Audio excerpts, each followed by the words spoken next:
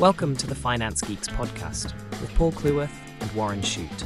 Two financial planners shoot the breeze while sharing tips for making the most of your money and living your best life. Expect a lot of laughs and genuine insights that might just transform the way you look at your finances. Remember to follow, like, and subscribe to the show. And now over to the geeks in the studio. But they are not in a studio. They are geeks in their own office. Episode number 2 of the Finance Podcast. My name's Warren Shute. I'm here with the lovely Paul Cleworth. Paul, how are you today? I'm good. Yes, as always. Yes, very good. Thank you for asking. How are you? Are you happy? I'm always happy, Warren. Yeah, of course. Yeah, well, most of the time for sure. Yeah, I'm a happy person. Anyone who knows me will tell you that. It's the topic of today's show, right? Yes. Secrets to a happy life. That's right. We're going to be getting into it, and we talk to our clients all the time about their lives, and the word happiness doesn't often come up. And as I was saying to you earlier on, before we started recording, that a lot of people don't ask you if you're happy. And I think perhaps they should. But I definitely am keen to make sure that the clients I work with are happy. So whether I ask them directly or whether I sort of skirt around the edges, one way or another, you can usually tell with their, body language and their tone. But I try to make them happy. With my, with my personality. I'm sure they're happy. I'm sure they're happy working they're with you. They're ecstatic. Why would they not be? Of course.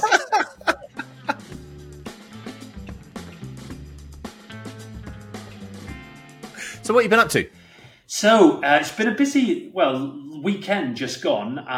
I think in the previous podcast I told you I was training for the fan dance, but just Sunday just gone, the 28th of January, I did the fan dance again, the winter fan dance in the Brecon Beacon. So it was tough. The conditions were pretty hard this time. I don't mind, the cold or the rain or anything like that, but it was very, very foggy and limited visibility. It was cold and it was very windy as well. It was 55 miles an hour on the top. So, wow. Yeah, 15 miles up and over Pen y Fan twice. And, it's an SAS selection course. It is difficult to do. I was wearing about 20 kilograms on my back and I did it in 4 hours 40. So I did it in the... So how does that compare to your summer one?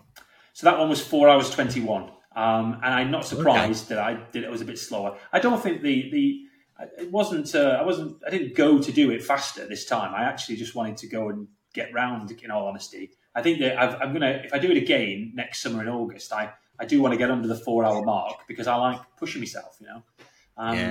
So that was good. Other things. I'm very pleased to say that my eldest son Miles has been accepted into the ADX karting. The next stage of it. There was about 58 kids, and he was number 11. And so it was a sort of a wild card. So he's delighted. And then it's typical, isn't it, that the next round of testing is half term in February, and we're away on both days because it's the 18th and the 25th, and we're supposed to be going to Abu Dhabi. So we're trying to work out whether we can change the dates for our holiday or come back early or something. But he's pleased, and it's fantastic. It's his dream to be a Formula One driver. I wonder how many of our listeners get involved with karting and stuff like that.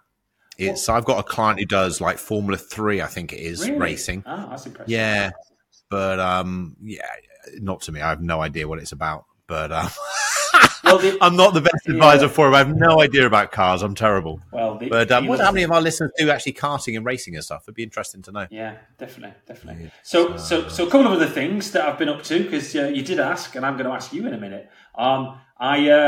We've been doing a lot of 3D printing in our house. Our youngest boy, who's nearly 9, Rory, he got a 3D printer for Christmas. He wants to print something for every child in his class. So I think it's 22, 23 things. So they're all like sweet. Anchors, cats, sweet. Dinosaurs, rabbits, elephants, all this sort of thing. So it's very kind of him. He must really follow after his mum. Yeah, very good. Yeah, but the generosity comes through as well. Absolutely. And that's about it, really. It's been end of January. It's very busy for us because we send out our Trails Bulletin, our winter bulletin. So that's been busy doing that as well recently. Hey, listen, what about you? What have you been up to?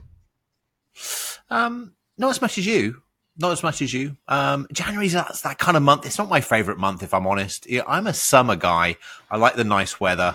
So I kind of just get my head down in January and just work. But I'm really pleased to say my beautiful daughter, who's 16, 17 in a couple of weeks, has just had her braces off, bless her heart, today. Oh, yeah. How's that? After about 4 years. Really? So, yeah, I know. Really long time.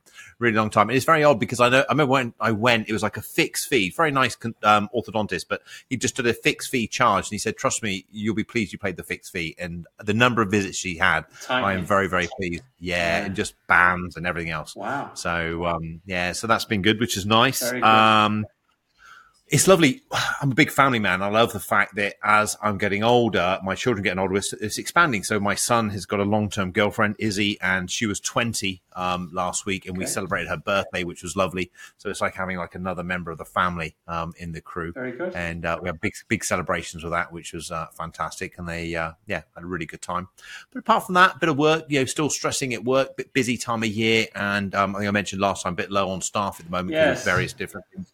But that'll sort itself out. But how are you going to recruit? Are you going to go to recruitment agents? Are you going to sort of push it through people you know? Or so I've put out on LinkedIn, and we've gone to an outsourced company. So we outsource quite a bit already. So we use an outsourced power planning firm, Parafinity, which I highly recommend. I absolutely love them. We've been with them probably now for over 10 years. And we've outsourced some admin work in the past. And I was just looking on social media, and I found a lady and had a chat to her and did a bit of, a few reference checks and things. And we started using her for some simple stuff, very good, which is really good. It's a role. It's my PA's role who's left, my PA. So it's a role that's very replaceable, quite easily. Yeah. So it's not as if it's a power planner or a technical role that they need industry knowledge. It's diary work, sending the emails out, checking my diary, checking my emails, that kind of thing. Right. So, but hey, when it's not done, it falls back on me, and I don't like that. So I need to get that problem solved. So we're talking about happiness, and then you said, you're working really hard, and then you also said that you don't like working too hard because it gives you stress, and that means you're not happy. Wow, it's all come full circle. You need to solve the problem and get an extra staff. Absolutely. No, definitely will. Definitely will.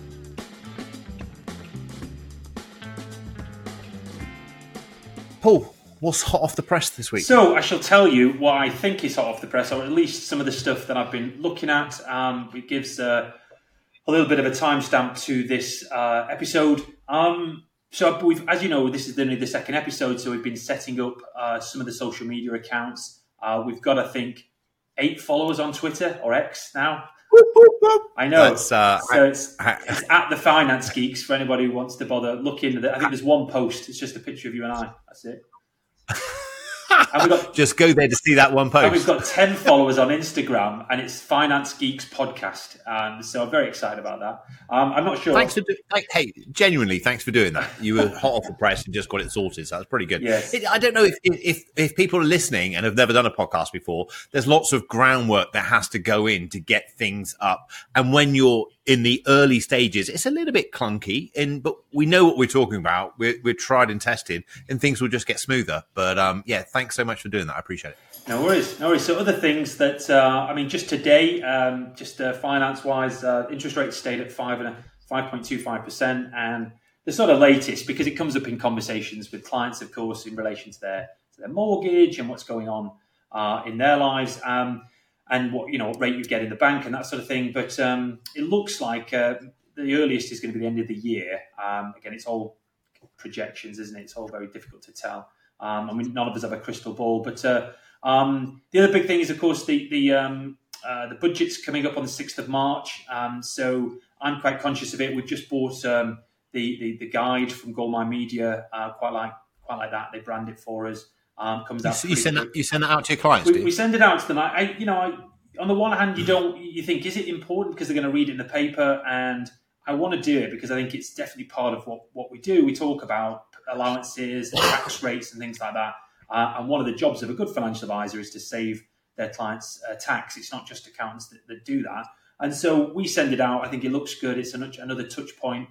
But I was interested that the Institute of Financial Studies have done some obviously lots and lots of tests, and they've seen that in the UK now, this year, it's estimated that the tax rate is the equivalent of 37%, in terms of all the taxes as to what people actually pay. I mean, it's the highest that it's been since World War II, I think. It's crazy. I I can't believe it's that low, if I'm honest. It's the tax rate as a percentage of national income is going to be 37%, and it was 33% in 2019. So it's not as if, Jeremy Hunt's got a lot of, he can't just cut taxes like he might want to. It's just not going to be that easy. So it's interesting to see what's going to happen in the budget. We did promise not to talk politics on this show, so don't give me any 2 carrots. I don't need 2.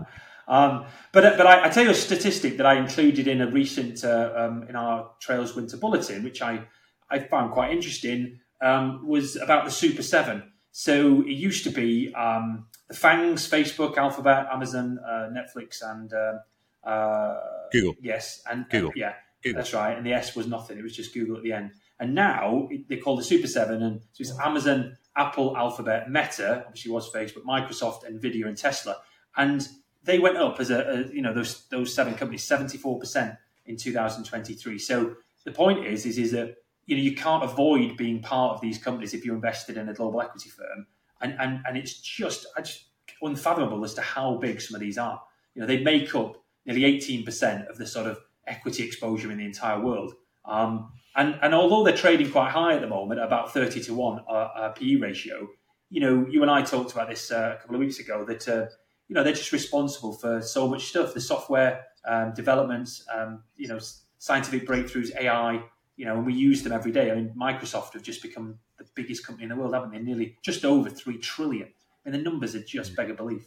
And with Microsoft's ownership or part ownership of ChatGPT, OpenAI company, in the development of AI software, the future's looking bright. I'm very excited about what's going to happen. And NVIDIA, with the processors of the AI machines that are developing it, it's great. Yeah. It's very, very exciting. Very, very exciting.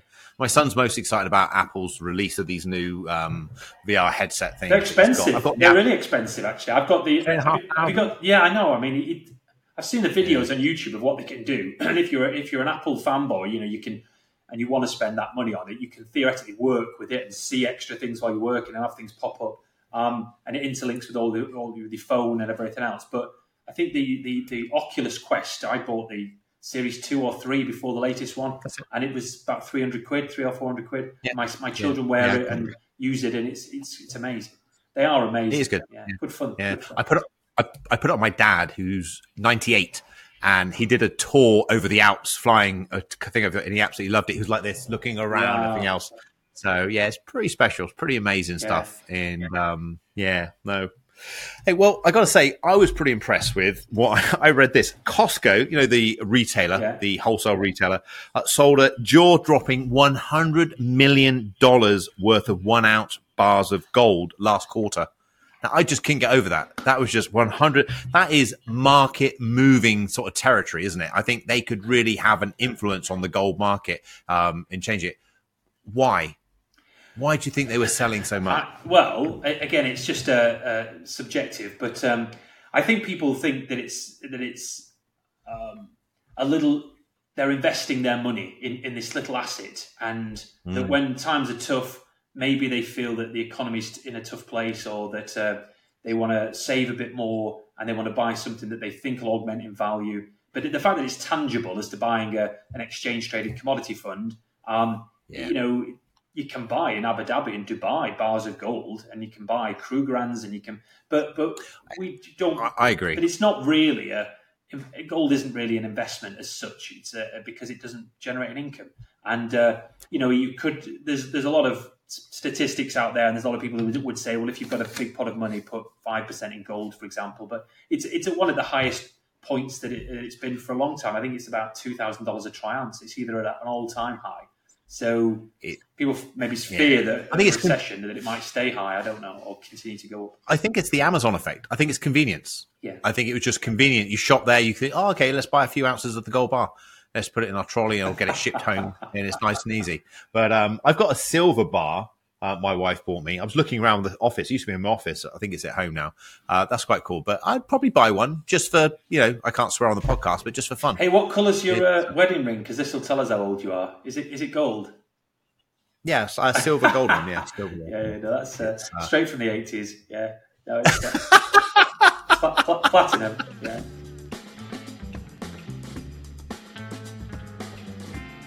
So what's the main focal point for today? What we're going to talk about?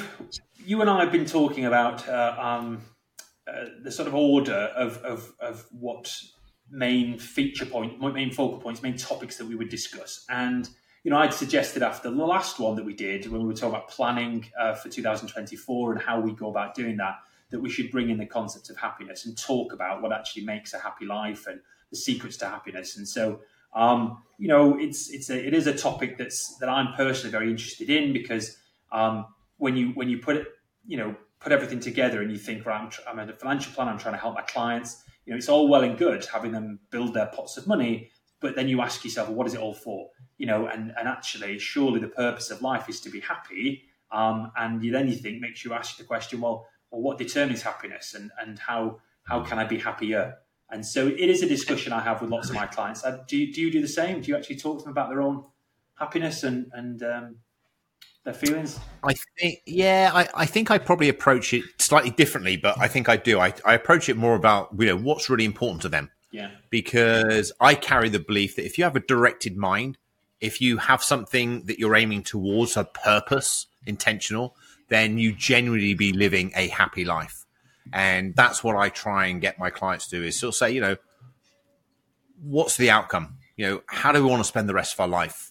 I have this expression, precious time is running out. You miss enough moments in life, you miss life itself. What is it we want to try and do?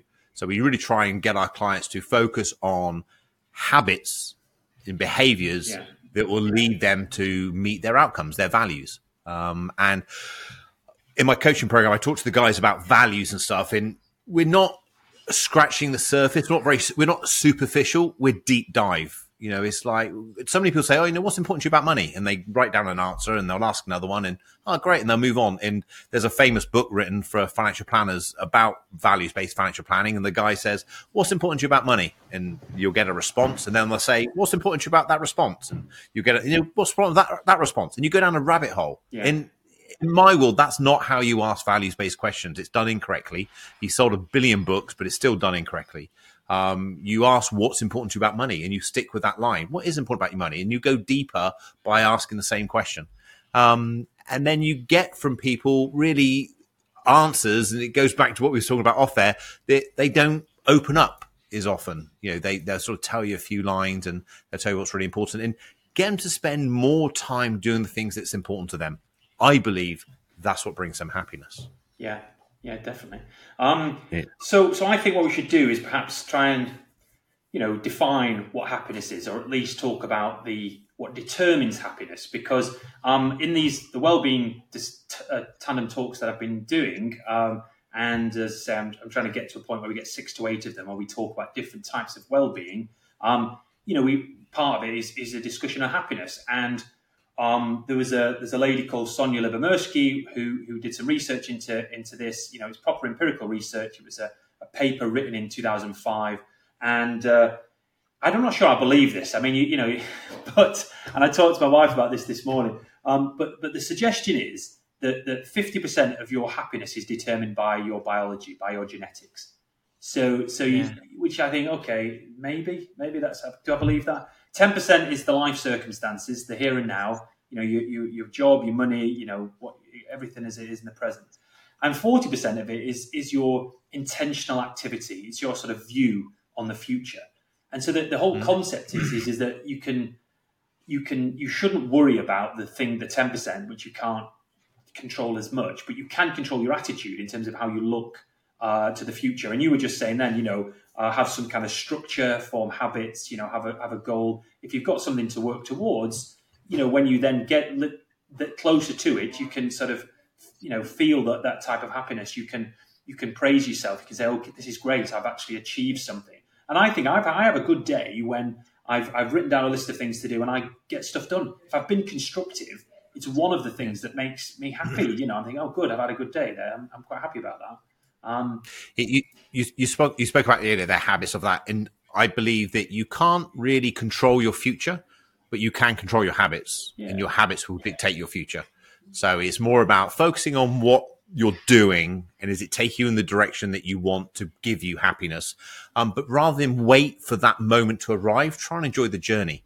Smell the roses. Yeah, definitely. And that comes down to the very concept of mindfulness, which is something, I'm not sure I like the expression that much, but I understand the concept. It's rather than worrying about all the things that you can't control, focus on what you can control. And when it comes to mindfulness, just sort of think about the small things, I mean, the fact that it's a nice day, that we're not in a war zone, that you've got food on the table, true. That you've got air in your lungs, that you've got hopefully a partner, and if you've got children, you just think, okay, this is good. These are small things, arguably, but it's not about how much you have. It's not.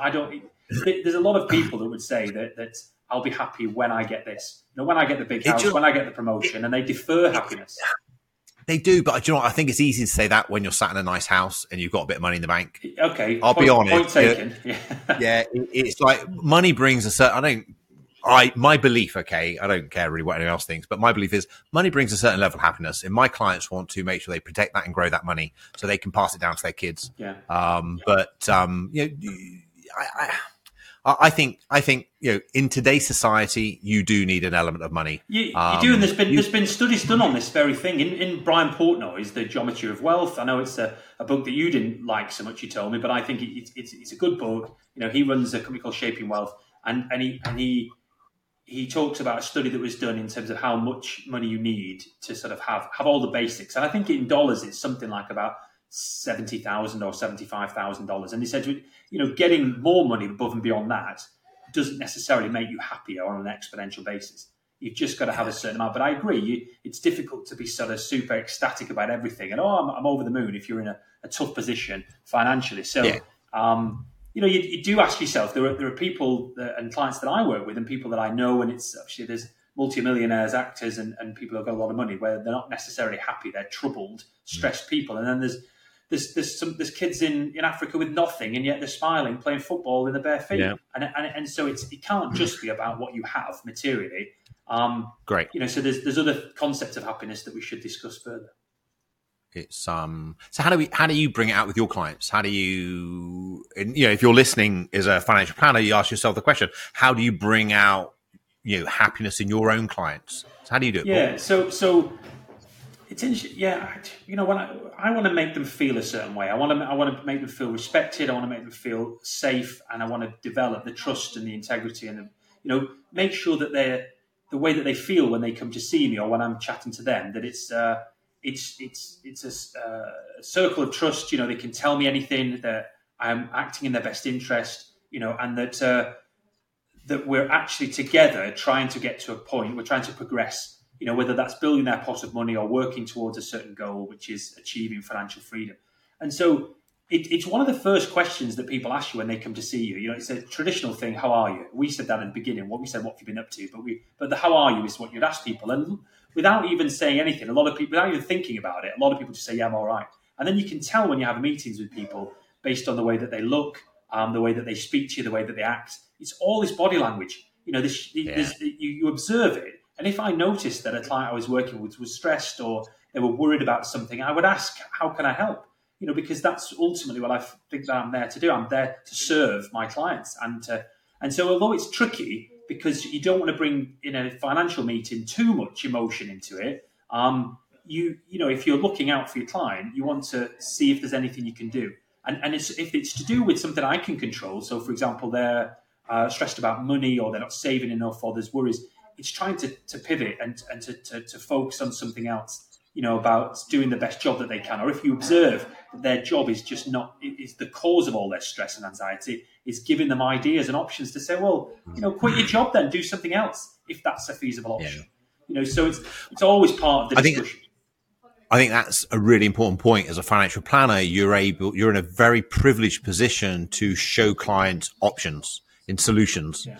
And I, over the years, have seen dozens and dozens of unhappy people in their jobs, and just be able to show them that this is an option, this is a choice. We have a couple of clients who spring to mind, and I'll say it anyway. He was a tough client. He was a real tough client. I never really bonded to him, but his wife was absolutely delightful. And I carried the belief system that he can't be that bad really to be married to this lovely lady. All right, she wouldn't put up with it. He must be a good guy deep down. Anyway, so I worked with him. And eventually what I realized that he was just incredibly stressed in his job. He just wasn't happy. So we were able to fortunately arrange it. So he retired. So he's now retired. He's probably lost about 4 stone in weight. Really? He does loads of charity work. And they are a delight to work with, both of them. And I think that's why financial planning. What was the point where he decided to change that when he left his job? To show that I was able to show them that he could. Oh, okay, very good. Does that make sense? Yeah. I think a lot of the time it's belief that I don't believe I can retire. And I mock a lot of books that I read and stuff like that. But Lee Eisenberg, The Number, I really rate that as a book. It's a fantastic book, and just to show people, what's your number. How much money do you need to not have to worry about money for the rest of your life? Yeah. To live the lifestyle that you've designed. And to show people that, we do it in our cash flow, to show people that is really impressive. And for him, that's what he needed. I think she was already on board, but that's what he needed to see. Okay, I am going to be okay. Yeah. I'm all right. And now he's a completely different person. You wouldn't recognize him both physically and personally. Yeah, it's lovely. But I've had exactly the same thing on multiple times. And clients are in this position where they're a certain age. When you see them, they've got a certain amount of debt. They earn a certain amount. And as the advisor, you're trying to look at everything impartially. Look at their cash flow. Look at their fact find. And then because you've seen lots of examples of these, you think, well, okay, can I observe this person? Can I imagine them being financially independent? Is it going to work? Have they got enough? And what are you're always thinking about options and ideas. So, for example, there's this term which I quite like, which is a lot of people today are in the velvet gutter. They're in the velvet gutter because they might earn good money, but they've got a big mortgage, kids at private school, expensive car, a big, we've got finance outstanding, and they live a certain lifestyle. And then when it comes down to it, a lot of the time they're trying to keep up with the Joneses. It's a bigger house, it's a fancier car. And yet when you actually have a grown-up conversation to say, let's talk about how much you actually need, based on your lifestyle goals, but also, just to run the house where you're going to live, and to put food on the table and to pay the bills. Because if you know the very minimum that you need, and then you add some on for R&R and fun times and holidays, and then you say, well, actually, I don't need to be earning £200,000 a year if that's what they're earning now in retirement, because the debt will be paid off, the kids will have left, they might have downsized, but they get to a point where you work out with them how much is enough, this exact concept. Mm-hmm. And then we've got clients that have been working, they don't realise they can stop, as you just pointed out, because they haven't done the numbers, they can't visit, they're too scared of an income not coming in. And so when you can show people that they're going to have enough, that they won't run out of money, that sometimes they'll be better off not working than working, bizarrely, and starting to draw an income, it's a tremendous, you've done a good job. It's very pleasing. That's the reward, ultimately, of doing a great job for your client. And I think for the client, that's really what they're aiming for, that clarification, saying, okay, I now know either I no longer have to work again, or I now know what I need to do, so I never have to work again. And for me, that's the starting block. That's like a given. We get to that stage. That's where the given is. Then it's like, okay, right, now, how do you really want to live the rest of your life? Yeah. Now you don't have to worry about it. Take that, breathe out, take off your shoulders. Now, how do you really want to live the rest of your life? What is it that you haven't yet done that you've always wanted to do? Yeah. What did you always dream that you were going to do? And we just had one guy last week, ring me up, said, right, okay, Warren, he was very nervous, retiree. And he was basically, we encouraged him to take a sabbatical. That was the way he was going to do it. So he took a sabbatical, managed to live off the income that we agreed, or actually below that. So he's now retired. And I said to him, look, before you go and hand in your notice on Monday, do me a favor, just plan out, just sketch out the next 18 months. Just write down what you're going to do, when you're going to do it. Now, you don't have to stick to this plan, but when you think, oh my God, I should be working, I've got nothing to do, you can look at it and think, oh no, I've got all these things that I haven't yet done.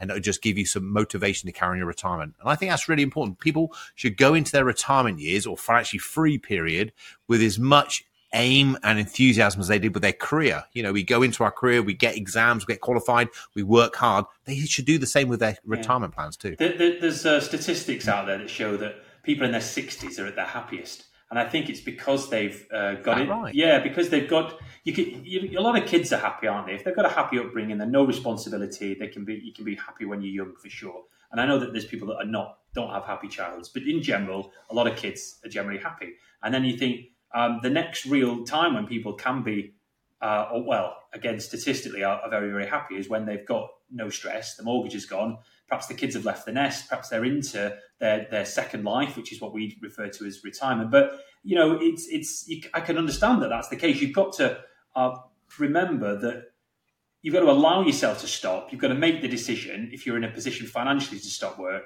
and then do something else with your life, and have that sense of purpose and meaning to your life. I mean, all of that's incredibly important rather than be the person who used to do something. You're now just doing the next things that you've been putting off for all this time, whether it's learning how to be a carpenter or working in a charity or traveling the world or whatever it is that you've now got time to do. So I can understand how people can be super happy in the 60s. And this isn't to say you can't be happy in your 20s, 30s, 40s, 50s and so forth, but just saying it comes with stress, family, mortgage, job, career development. You've got to get over the stress part of that. I was excited when you said that because I thought, well, do you know what? I've got another decade to come before I get really happy. So even happier. Either way, baby. What you're saying is we quote Dan Sullivan a lot. I think some of the writings he's done, he's a coach, runs a company called Strategic Coach. I've never been on his program, but I've read loads of his work. And he has a phrase, something along the lines of make your vision, your future bigger than your past and your memories. Yeah.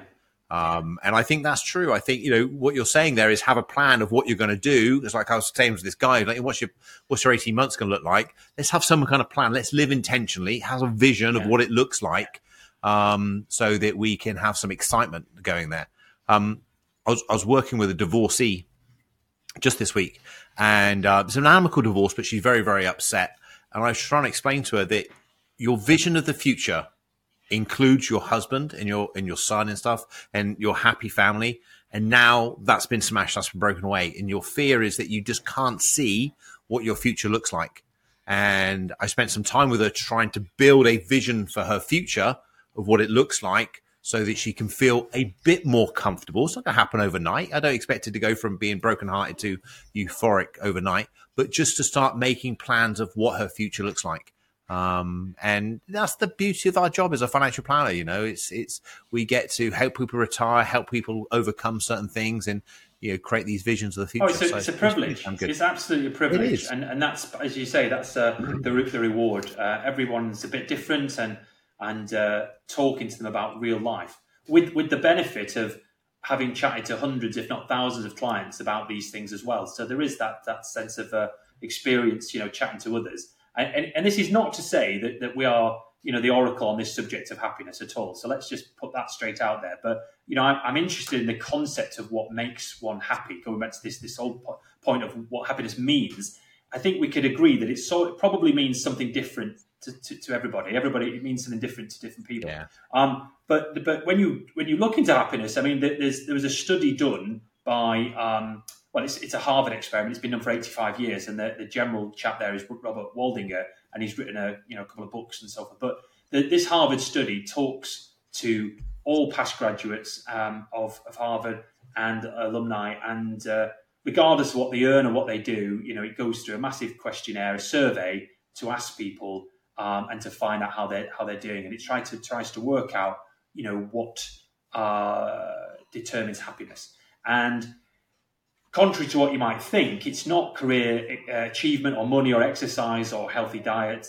The conclusion is always that positive relationships keep us happier, healthier, and help us live longer. And so it's the quality of the relationships you have with others is what they're saying is a true, route to happiness.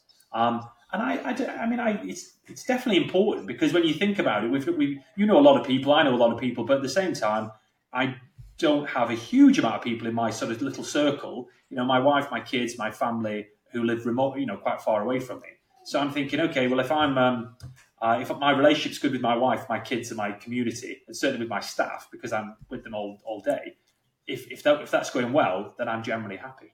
And that it would be affected if I had a problem. If you're at odds with your children or your wife or your staff, whatever, that's definitely going to make me unhappy. So I can see that the conclusion is correct. I'm happier for having you in my life, Paul. Oh, God. Would I say the same? Maybe. It's hard work, isn't it? It's like the master teaching the pupil. It's like, I don't know. It's trying to discuss matters with people with very, very low IQs like yourself. It's very difficult to get these concepts across. You're very patient with me. I appreciate it. Well, practicing patience is another virtue. It's another thing that you need to do to be happy. Hey, should we talk about the Dalai Lama? You can talk about the Dalai Lama if you want. What are you going to talk about? So hang on. Before you start on this, when you started talking about mindfulness earlier, I would just wonder, do you ever wander around your acreage in your bare feet, just sort of taking in the beauty? No, that sounds like it's 3 acres, actually. It's the back garden. I've never thought about walking around the back garden barefoot or anything like that. Maybe in the summer I do. It's supposed to be a very healthy thing to walk barefoot on the lawn. But at the moment it's quite muddy and cold, so I probably wouldn't do it now. But in the summer, spring and summer, I'd love to. Yeah, that's a good idea. So, and the Dalai Lama, go ahead. Right. Well, when I think happiness, I think Dalai Lama. Yes. Ooh, there's a book here that is really? The Art of Happiness: A Handbook for Living by His Holiness the Dalai Lama and Howard C. Cutler. But do you really think the Dalai Lama when you think happiness? I think that he's a very clever bloke, and that we should listen to some of the things that he says. And I've shown you some of his speeches, so I'm not. I'm not a religious person. I don't practice Buddhism or anything like that. But at the same time, people that are very, very clever, I like to learn from. I mean, people other than not yourself or anything like that. But so listen. The Art of Happiness, this book, he talks about the emphasis on compassion, tolerance, and self-discipline, and he also is very big on saying that happiness is essentially the meaning of life. That the purpose of life is to be happy. Is one of the things that he said. He said that if you want to be happy, you need to practice compassion. We did a newsletter recently in November, and there was this Benedictine monk that was giving a TED talk. Then he said, if you want to be happier, practice gratitude.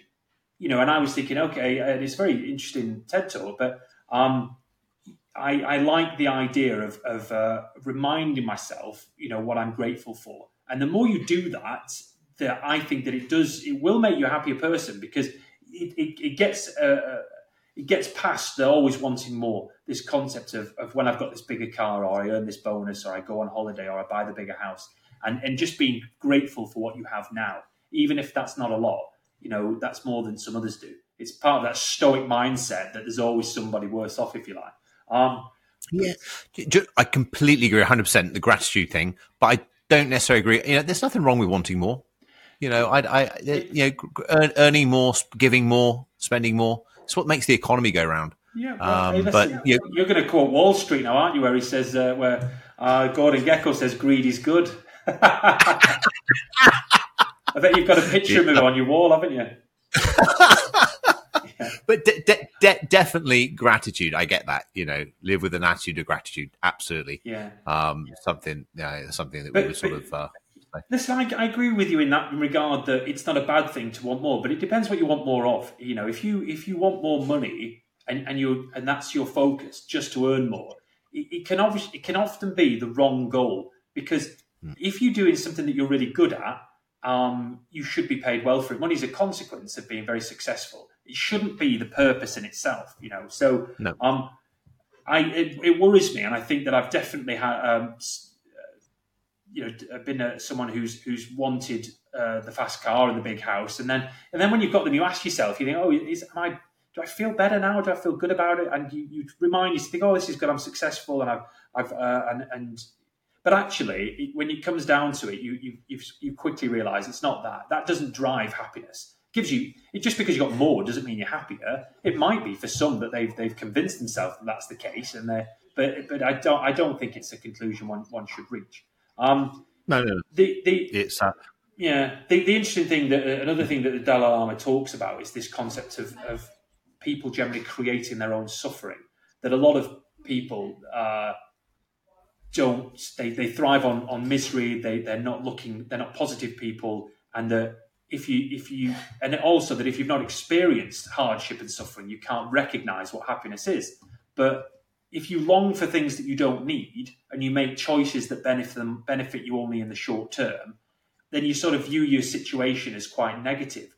Whereas, it's about transforming the way that you look at things and focusing on happiness rather than just pleasure, and saying, well, right, okay, what things can I do to make me happier?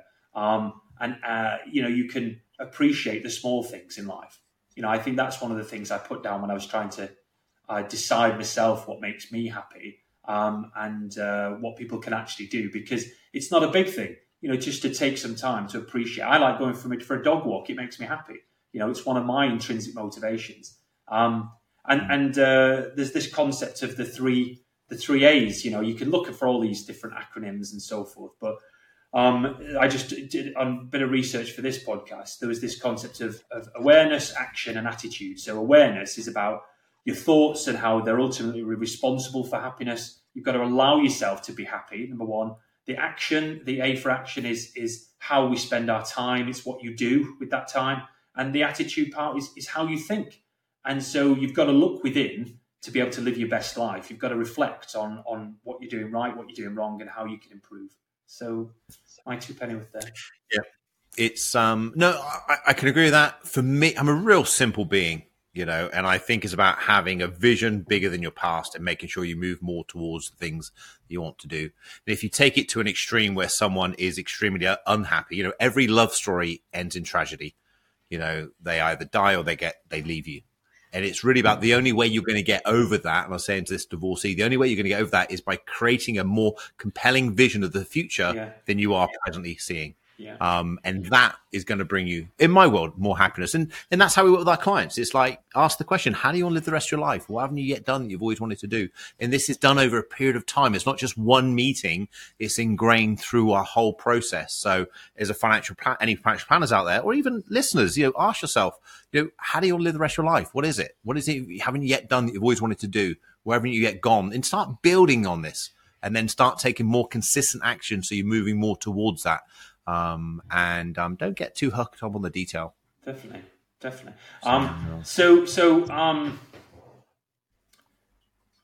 As well as other things that you can do to become happier, right? If life is about making decisions, one of the things that I think a good financial planner will do with their clients is to help them make smart decisions, and not just decisions about money, but often life decisions. So we talked earlier on about how if someone's in a job that you've observed is making them miserable, and you've got them to admit it, even if they're making lots of money, so what? They're working hard, they're stressed, and then let's say they're not enjoying it. And you help them understand that they can move, and you can build their confidence and talk to them about their assets and so forth. But as well as that, I don't know about yourself, but I've had times in my past where I've had to remove myself from toxic relationships. And if you have people that whether it's at work or home, that are mood hoovers and sort of always talking about negativity and drag you down into their sort of pool of despair, you've got to distance yourself from those people. It's the truth. If you want to be, go and hang out with people that are happy, that are always fun. You become completely happier. Agree. Yeah. Completely agree on that. It's infectious, right? It's happiness is laughter, those sort of things. They are infectious. It's fun to be around fun people. I laugh at you a lot. What do you make of this concept of gratitude? Yeah, do you practice gratitude? Yeah. Do you think about it yourself? I do. Yeah. I do, and I have a statement that I repeat in the mornings, and the final line is "Live with an attitude of gratitude." Ooh, so I completely agree. It is true. I'm a bit flippant by saying, just focus on the future and stuff, because I think that's something easy people can do. But I'm very, very mindful that if someone is sat listening to this and they're on the breadline and they've got very little money coming in, looking around and being grateful, it can sometimes be a little bit harder to do. So therefore, by creating a compelling vision of the future, a nice big bright image of what things look like in the future, and then start making plans, writing things down, the action steps you can take to move yourself towards it, is something a little bit more tangible, I believe, that you can do. But I completely agree with you.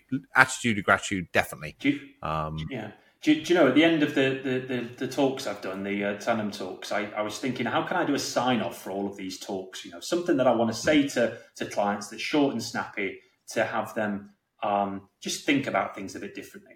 And I came up with focus on happiness, plan for the future, and live in the now.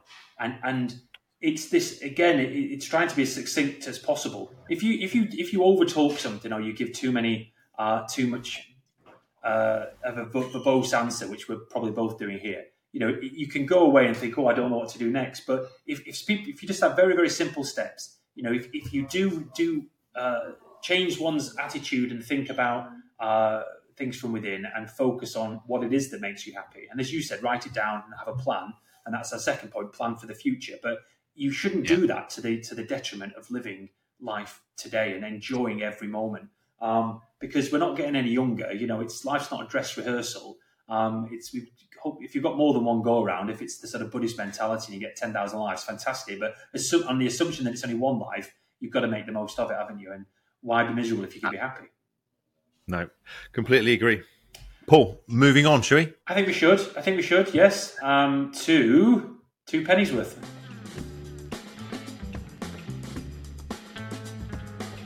What's your 2 pennies worth for this episode, Mr. Shute?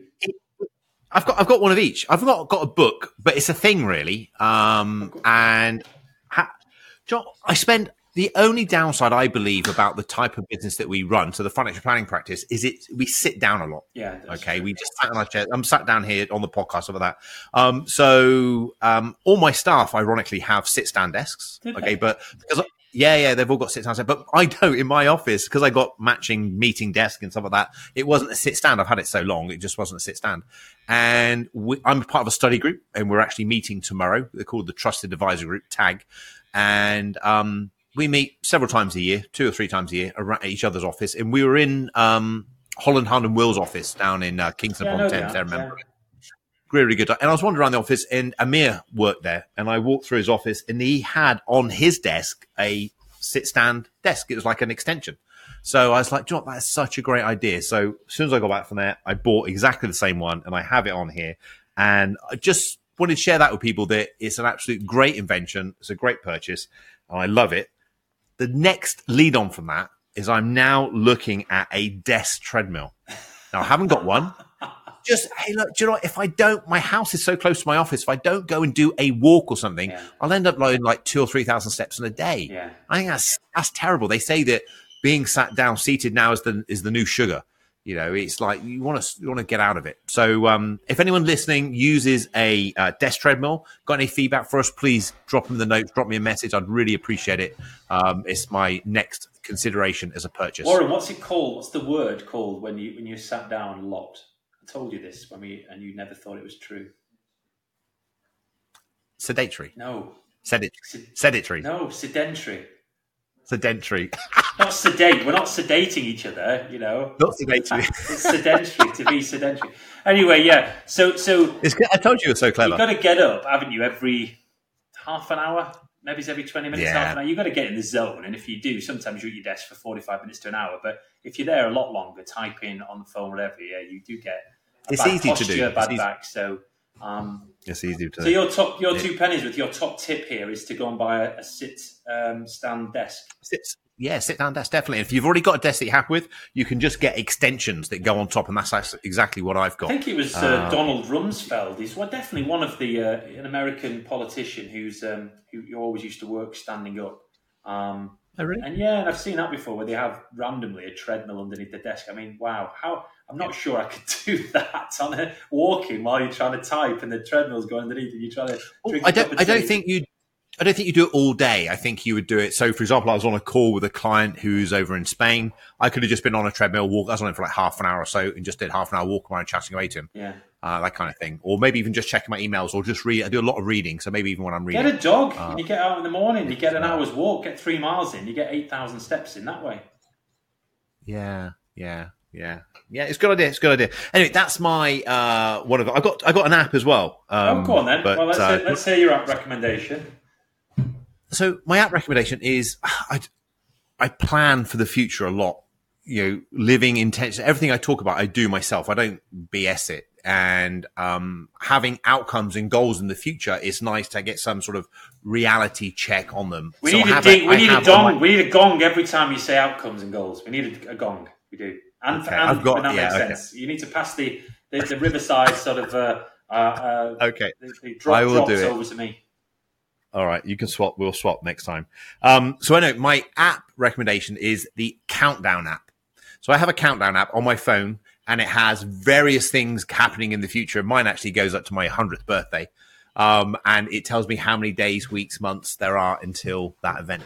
So it's a great app. It's fantastic. You could put your own clients in there, events in there for them, so you could remind them. You could get your clients to even use it yourself. I don't do it that way. I use it for myself very selfishly. Is Carol Vorderman the voice of it?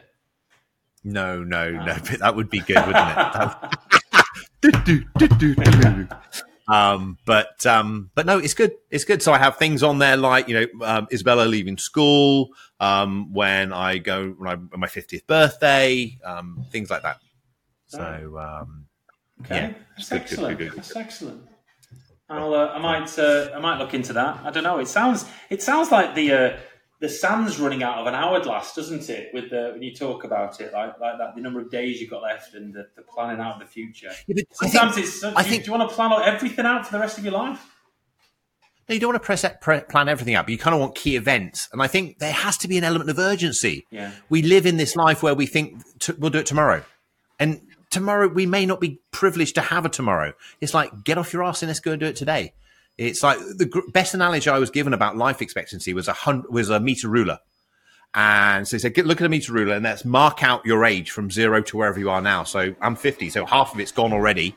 And then they said, well, mark out the last 20 centimeters because, not being funny, when you're 80, 90, you're not as active as you are. So you've got that much of your meter ruler left. Go and enjoy it. Go and do stuff with it. Yeah. So I try and do as much of these things as I can to make me enjoy life. Very good. Very good. So I've got a couple of two pennies worth recommendations. So my wife and I have been watching Griselda on Netflix. We're on a couple of episodes in with Sofia Vergara. It is really totally up my street. I love it. It's to do with a woman that comes over from Colombia. It's to do with drug dealing. She's moved to Miami. There's some cool cars. There's pretty good acting in it, and I love because it's in the 70s or something. It's some of the fashion is just tremendous. The open shirts and the flares and so forth. But some of the cars as well in Miami, just from old boats. They look brilliant. And we were trying to find some. I don't know about you, but I get this sense of worry and anxiety if I finish a decent box set or something on Netflix, and then there's nothing else to watch, and you're flicking through the telly and you're asking everybody what's good at the moment. And we ended up watching another episode of Virgin River. Oh my God, shoot me! It was just the worst. And we thought, I can't possibly watch any more of this garbage. So Griselda, watch that on Netflix. Griselda. Yeah, it's actually Griselda. Should we talk about the anxiety you get when you get to the end of a box set? Or? I do. If you're watching something, a series that you really like or something like that, and it finishes, and you're like, "Oh my Lord, what do we watch now?" Okay. That's fantastic. So, second thing, I've been I say reading a book. I've been listening to a book via Audible called it's Elon Musk's biography by Walter Isaacson, and it's a long listen. It's over 20 hours. So I'm about 11 hours in. And I just find it fascinating. The man himself, like him or loathe him, the story, the things that he's done, the places he's been, the businesses that he's set up, the upbringing in Pretoria in South Africa, and then moving to the States. It's fascinating. It's really up my street. And I was listening to it in the car driving to Wales to the Breta Brecon and back. It's taken 3.5-4 hours, listening both ways. So I would recommend that to anybody. And if you find very, very thick, long 1,000-pound books, not 1,000-page books, a bit too much to take, then just listen to it on Audible. It's totally worth it. Have you read it, or is it something? Is it your? I did. Yeah, I got. I don't know if it's the same one, but I got a biography on him when I got my first car. My wife got it for me, and I read most of it particularly the early days and stuff like that. It was very, very good. Yeah, impressive guy. Yeah. And reminds me, there's a great TED Talk about his wife, which you can watch. And she says something along the lines of the two things that you probably don't know or don't see with Elon is he said no more than anybody else I've ever met. And he worked harder than anybody else I've ever met. And she puts that down to the secret of success. And I can see it. He's a bright guy. But he just knew exactly what he wanted to do, just worked his butt off. Oh, it's to the nth degree. I mean, sleeping at the office, working 100-hour weeks, and being obsessive, absolutely, about it. But it's inspiring because of his how obsessive he is about something, to try and create space travel and to get to Mars. And, when he built SpaceX to take satellites into orbit with reusable rockets. And then, of course, everybody now knows about Tesla, but there were times when it had no money, it was going to shut, and you just think, how did it develop? And now, we own a Tesla. You've got a Tesla. I have. It's actually a pretty good electric car. So pretty good. It's an awesome electric car. It is. It's good. So far, ours hasn't broken. It's really or set on fire or anything that you read in the media. It's actually a pretty good car. Today, do you know what I had today? I had a nurse come around and had a blood test. I decided I'm going to get a blood test from Medicheck. I've done it previously with Thriver and just wanted to make sure everything's okay. And if not, I was going to. I'm sure everything will be fine. But I've had a PSA test, because of that age now where you have to test these things and make sure you've not got any issue with your prostate or anything like that. So good on it. I'm just taking responsibility. And last time when I got the last one done with Thriver, another company that does this sort of stuff, you get the results in 2 or 3 days, and there's sometimes things that are mid-range, if you like, where you're thinking, cholesterol's higher than it should be, or there's liver function isn't the best. You're right. That means I need to drink less and need to get more rest and whatever it is. I'll do some more exercise. So no, it's essential. So it is. Definitely. It is. Look after yourself is the key there.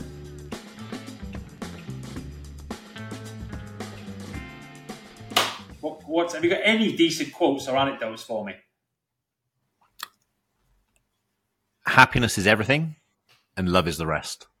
I think that wraps up the show, right? Did Warren Shute say that, or did who said that? I think I did say that. I googled it and I couldn't find it attributed to anyone. So I'm not. Hey, do you know what? I'm not precious. Somebody else said it. It doesn't bother me. But I did Google it before I came on the show. Think I like that quote. Who did that? And I couldn't find anyone. Say it again. Love is everything, and happiness. Happiness is everything, and love is the rest. Very good. Happiness. Love is the rest. I like that. Yeah. Nice. Being a quotes guy, I've got a couple of quotes on happiness. Would you like to hear them, Warren? I would love to hear them. So I've got one from Albert Schweitzer. He said, "Success is not the key to happiness. Happiness is the key to success. If you love what you're doing, you'll be successful." And I thought, what? I love that. Yeah. I like that. Yeah, that's good. And I'll only use one of the 17 that I've got. Others here. I'll say one other from a Greek Stoic philosopher called Epictetus. There's only one way to happiness, and that is to cease worrying about things which are beyond the power of our will. And we talk about it a lot. Control what you can, and don't worry about the rest. So I'm a big fan of that as well. So we do wish all of our 4 listeners happiness and prosperity for the future and so forth. But it's important to focus on your own happiness and the happiness of others because you think, what else? What's the point otherwise, quite frankly? Absolutely, because it's contagious, right? Definitely. So, living intentionally, design your own life, be congruent, be happy, have a plan, and then you can help other people. Definitely. It's put on your own oxygen mask first. Yeah, absolutely. Hey, good to catch up with Paul. And yourself. Lovely to speak to you again. Yeah, until next that's time. a wrap, isn't it? So until next time, goodbye and good night. See you guys. Bye-bye. Thank you for joining us for today's discussion. If you're enjoying this show, please subscribe to our podcast. It's a great way to support us. If you have questions or comments about this podcast or topics you'd like to suggest for the show, please put these in the comments section on YouTube. Remember, if you find yourself humming our theme song for the next week, it's not a sign of brainwashing, it's just a testament to our awesomeness, or possibly a mild earworm. Consult a doctor if symptoms persist. This show is designed to be informational only and does not constitute investment or financial advice. Please contact a regulated financial advisor before taking any specific action.